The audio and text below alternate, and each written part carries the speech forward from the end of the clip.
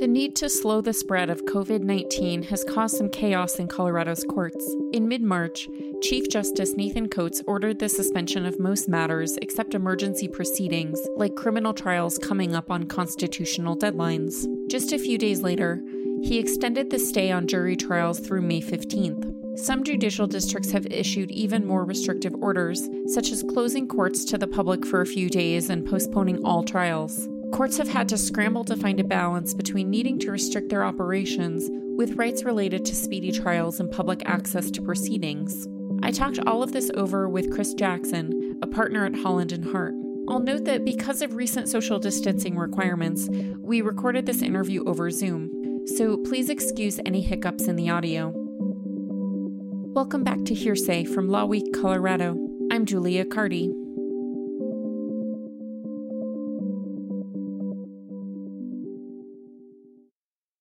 To start off broadly, there doesn't seem to be a statute or case law that gives specific guidance with how courts should balance public health with public access and constitutional rights during a crisis, like this public health emergency. I did see in the state constitution, there's a section that gives the Supreme Court, it says, a general superintending control over all inferior courts under such regulations and limitations as may be prescribed by law. And that, at least at first blush, seems like a pretty broad granting of authority to the Supreme Court to issue orders like this.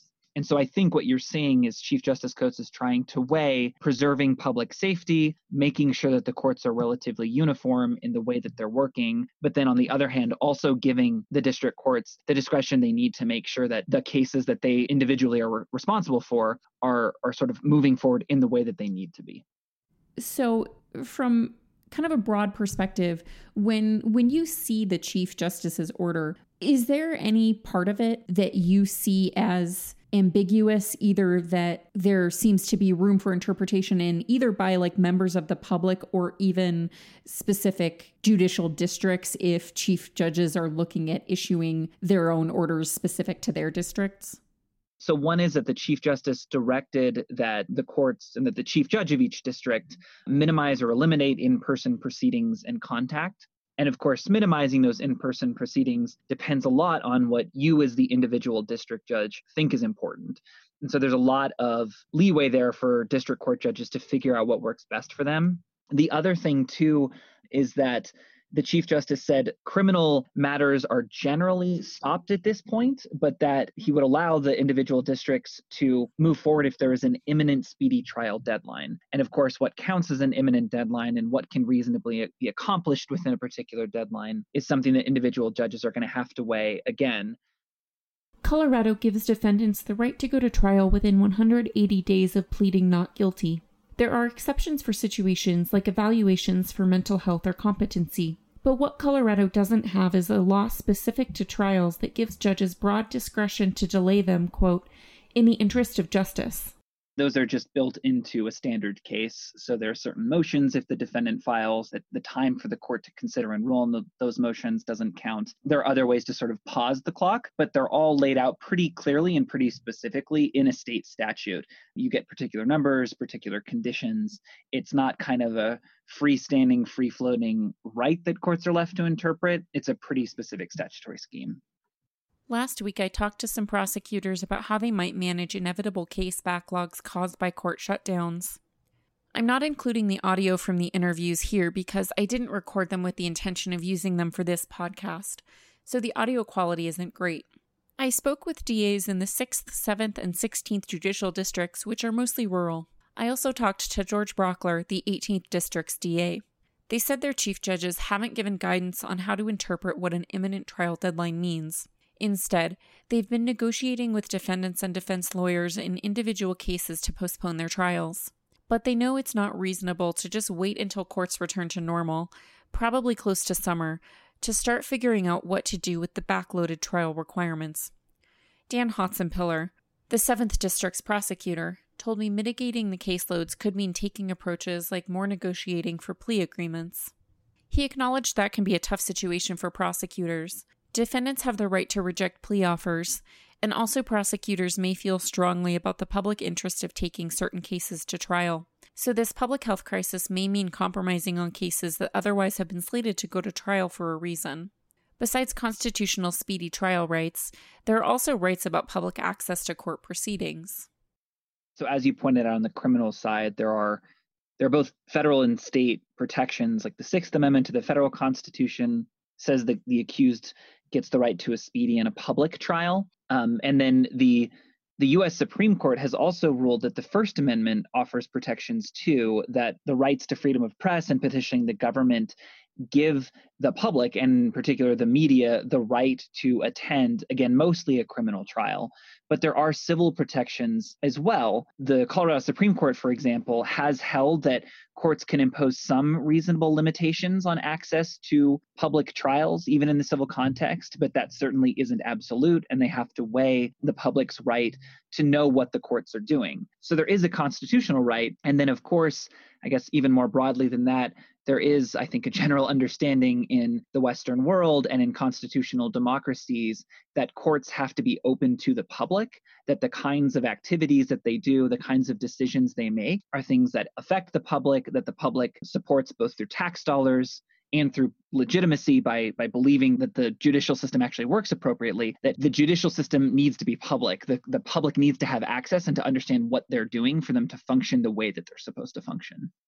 Because of the speedy trial rights for criminal cases, it's imaginable that they will have to take priority over some civil matters once courts return to normal. That means parties are left waiting for their day in court, and companies are spending time and money on litigation that takes away from focus on their business.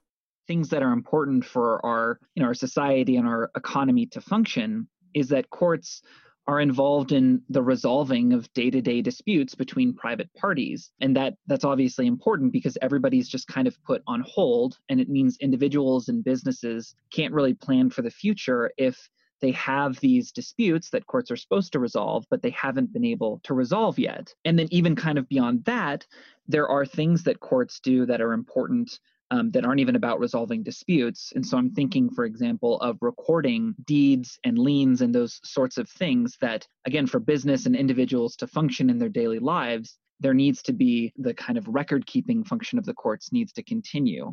And so all of those things, if they're put on hold, they cause real significant and immediate consequences. Now, of course, the Chief Justice's order and I think all of the district courts are preserving those functions, that they're making sure they can still issue temporary protection orders, they can still handle dependency and neglect hearings. But it's really important to realize or to emphasize that this doesn't just affect the criminal side of things. There are a lot of civil actions that the courts deal with on a daily basis, and they're just as important, they're just as emergent, and they need to continue even while we're dealing with this quarantine, this lockdown of the courts. I could see this very theoretical question that may turn into a practical one to answer of, well, first of all, what happens to statutes of limitation for filing new cases if any courts decide to limit that for right now?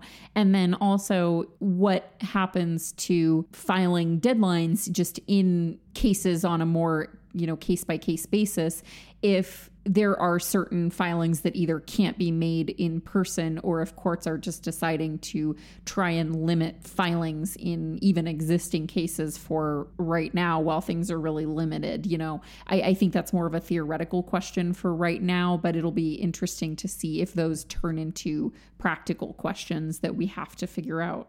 Yeah, I think you're exactly right. And so one of the points that you mentioned is statutes of limitations, that there just is a set amount of time that, in particular, civil claims can be brought. I think that for the most part, Colorado's districts, I don't know this for sure, but I think most of the districts at least have electronic filing. And so it should be, relatively easy for individuals or lawyers to file complaints without having to run up against those deadlines.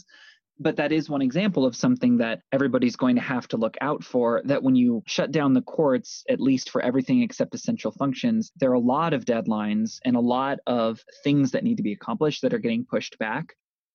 Federal courts are adapting their filing policies in light of their limited operations.